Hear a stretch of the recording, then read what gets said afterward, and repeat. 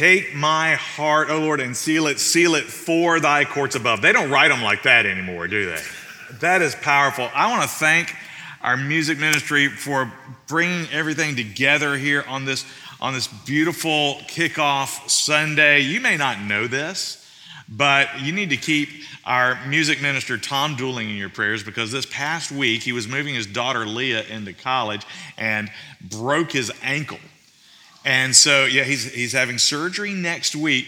And so all this preparation took place under Tom's advanced planning and leadership, under the leadership of Jay Ha, under the leadership of our choir and our whole music department. Let's show them our appreciation again.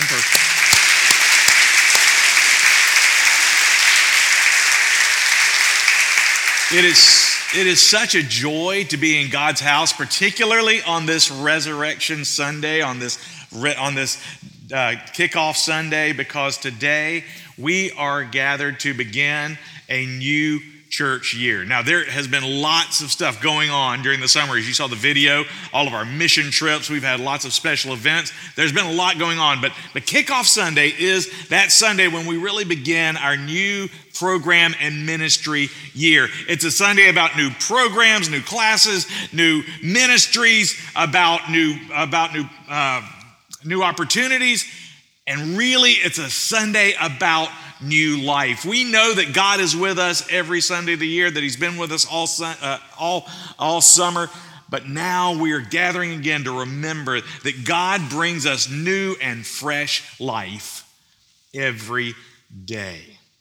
And so with that, I'm also going to mention that today we're beginning a new study, a new sermon series in worship, and so I want to bring that to your attention. But I want to begin this new sermon series with an interesting letter, something I found a while back, but I think it's really fascinating.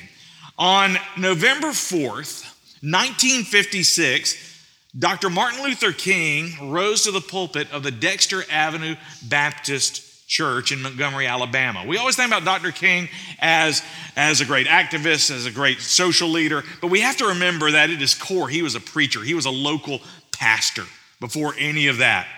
And as he came up to the pulpit of Dexter Avenue Baptist Church, he took a really gutsy risk.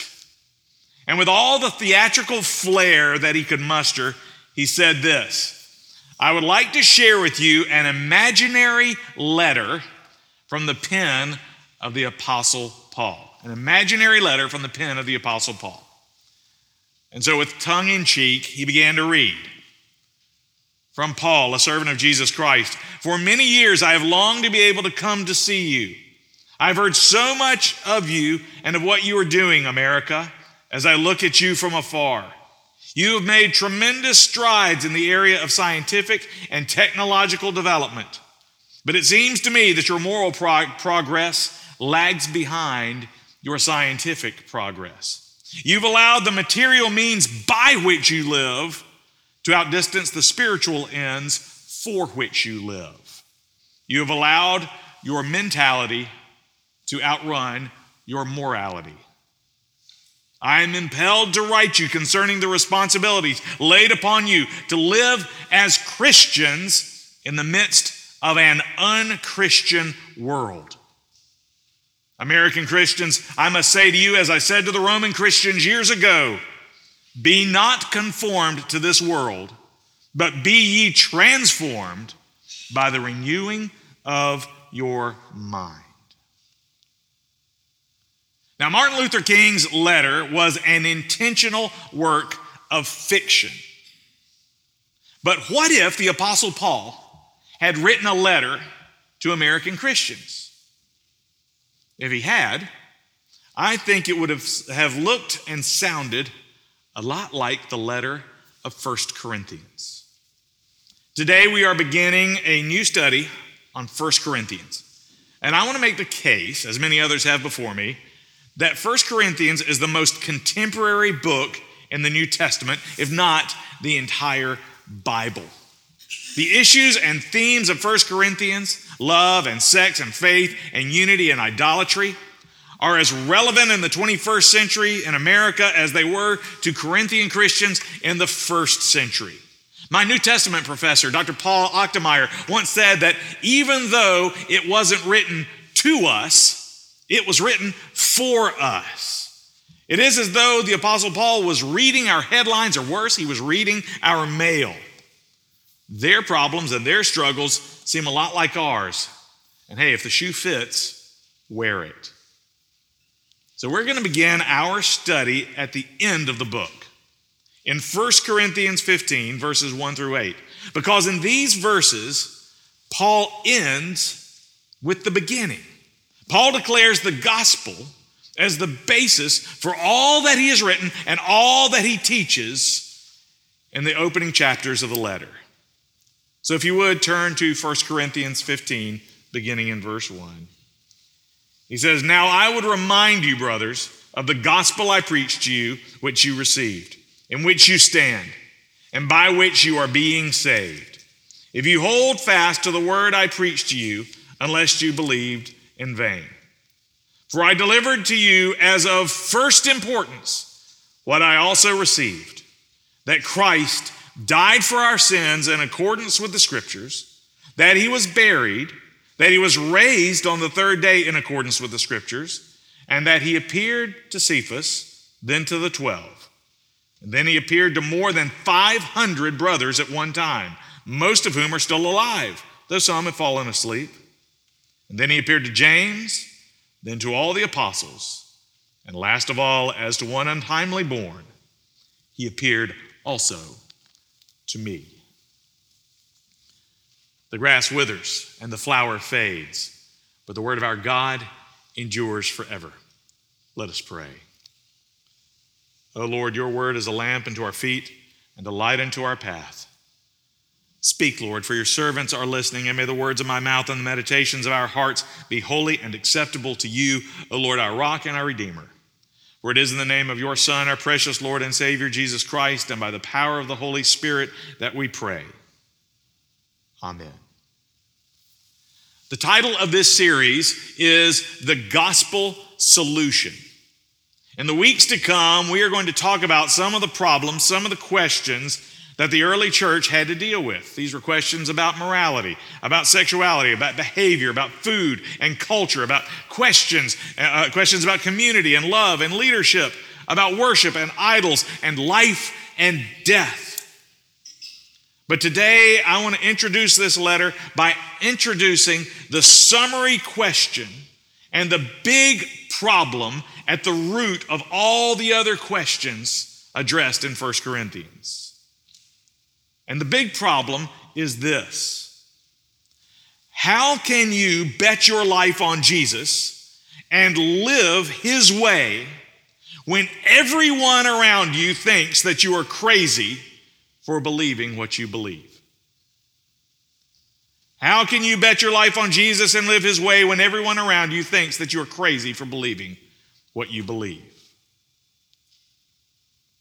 When Paul wrote to the Christians in Corinth, the church was young, and the believers were still trying to figure out what it meant to follow Christ in a pagan world.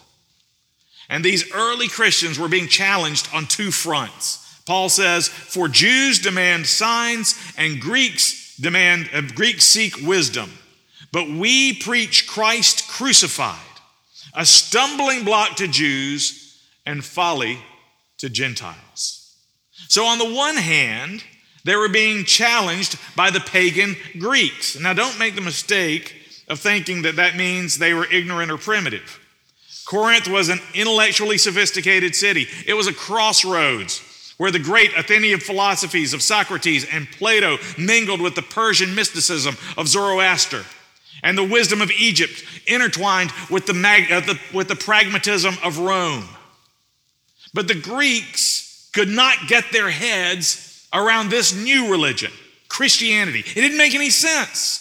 It was founded by a Palestinian Jew from a backwater town in a backwater province. His followers claimed that he did miracles, but mostly he was just a wandering teacher who got in trouble with the Romans and was ignominiously crucified. And you know what? That happened to people all the time.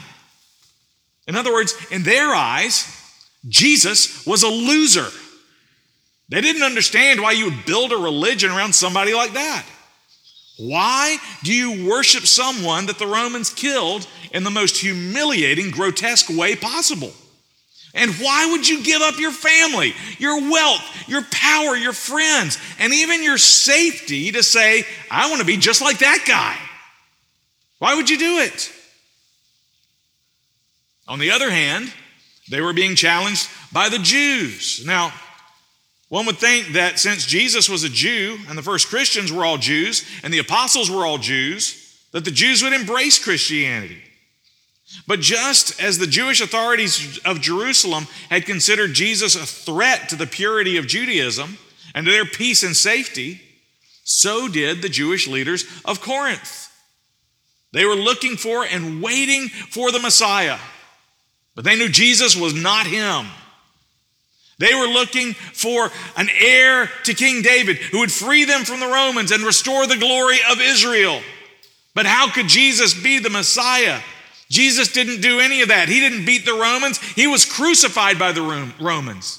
They were looking for a conqueror, not a babe in a manger or a carpenter from Nazareth. And so they saw these early Christians as a group of heretics trying to hijack their religion by telling people that Jesus was the Son of God, bringing unclean foreigners and unclean customs into the synagogue. These Jesus followers were proclaiming a false Messiah. They were proclaiming a false life. They were misrepresenting God. And the leaders of the Corinthian synagogue even tried to have Paul arrested. We see that in Acts chapter 18.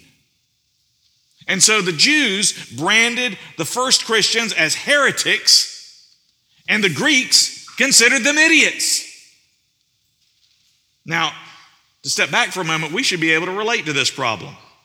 I mean, right now, our culture holds Christianity in suspicion, if not outright contempt.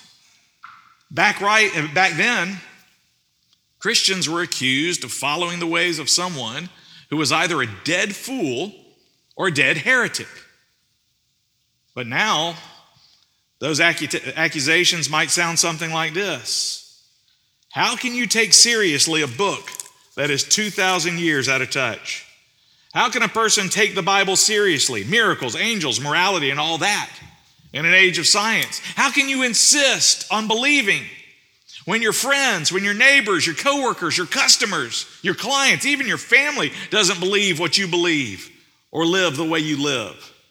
How can you support such a corrosive, politically incorrect, barbaric, ugly, mean, homophobic, transphobic, racist, paternalistic, triggering, divisive, antiquated religion based on an irrelevant legend about a man that has been dead for 2,000 years? How can you continue to live as a Christian when a college professor published in the religion section of last Sunday's San Antonio Express News an article that declares that the decline of religion in America is actually good for our democracy? I mean, do you ever feel like people think you're crazy for believing what you believe? Do you ever feel like you might be crazy for believing what you believe? To the Jews, the death of Jesus made him a fraud. And to the pagans, it made him a fool. So what do you do? What do you say when your Greek friends call you a fool and your Jewish friends call you a fraud? When they ask you, how can you give your life to a dead man? How can you base your opinions, your business relationships, your identity, your morality on something like that? How do you answer? How do you answer your friends when they ask you? Paul's answer was actually very simple. And it was as true now as it was then. He said, we don't follow a dead man. Jesus is not dead. Jesus is alive. We follow a resurrected, living Savior who walked out of the tomb so that we could walk in newness of life. Paul's reason for following Jesus is the core fact of the Christian faith, the good news of the resurrection. And at the beginning of chapter 15, Paul gives us the core message of the Christian faith. He says, "Now I would remind you, brothers, of the gospel I preached to you, which you received, in which you stand. For I delivered to you as of first importance what I also received, that Christ died for our sins in accordance with the Scriptures, and that he was buried, that he was raised on the third day in accordance with the Scriptures." You see, the gospel, Paul says the gospel is both Christ's death on the cross and the resurrection. And that's so important, because when you talk about faith in Jesus Christ, you cannot separate the cross from the resurrection or the resurrection from the cross. Paul said that this is of first importance. This is the most important thing. The problem with the pagans and the Jews is that they only saw the cross, the death of Jesus. They missed the second part. The cross and the resurrection go together. And that's the only way that Christianity makes sense. Think of it this way. A surgeon friend of mine once said that surgery is destruction, but it is destruction for the sake of healing. In the hands of the Romans, crucifixion was a barbaric, terrifying, brutal tool for execution, intimidation, fear, and death. But in the hands of God, the mutilation of the cross became surgery on the human soul. He cut out our sinful, broken, dead heart and transplanted the heart of Jesus. So now, whenever the Lord looks on us, he sees the heart and the sacrifice of his beloved Son. Of course, it's only a successful surgery if the patient lives, if he wakes up. Yeah, you all know Dr. Tripp Stewart. I was asking him about this the other night. I was asking him about some things about anesthesia, and he says, I don't just get paid to put people to sleep. They always want to wake up, too. And that's true, but it's interesting that there's a fascinating connection. The word for resurrection in Greek is anastasis, and it sounds a lot like anesthesia. The idea here is that on Easter morning, God brought the patient back to life. The resurrection only makes sense, the cross only makes sense in the light of the resurrection, just like healing makes sense of surgery. But for all of their sophisticated philosophical maturity, the Greeks failed to see God working through the cross. And for all their learning and study of Scripture, the Jews didn't recognize God's Messiah when he came. And the reason that neither group got it was because they only saw the death and not the life. Neither the Jewish authorities nor the Greek critics of Christianity understood the resurrection. It just didn't fit their understanding of how the world works. People don't just rise from the dead. That's impossible, said the critics. And so, in chapter 15, Paul said, God made it happen, and here's your proof. Over 500 eyewitnesses saw the resurrected Jesus in the flesh. Thousands more whose lives have been changed, including people you know. And all of this happened in accordance with the Scriptures, all foretold in prophecy, in references too numerous to mention. God's word said that he would send a Messiah like this, and he kept his promise. Jesus said it would happen this way, and it did. Remember what Jesus said to his disciples, with man, this is impossible, but with God, all things are possible. The critics of Jesus then had left the real God out of the equation, just like they do now. And when you take God out of the equation, you have removed the single most important factor in the universe, but not just in the universe, in our lives. Even Paul conceded that if Christ has not been raised, then our preaching is in vain and your faith is in vain. We are even found to be misrepresenting God. He's saying, you know what? They're right.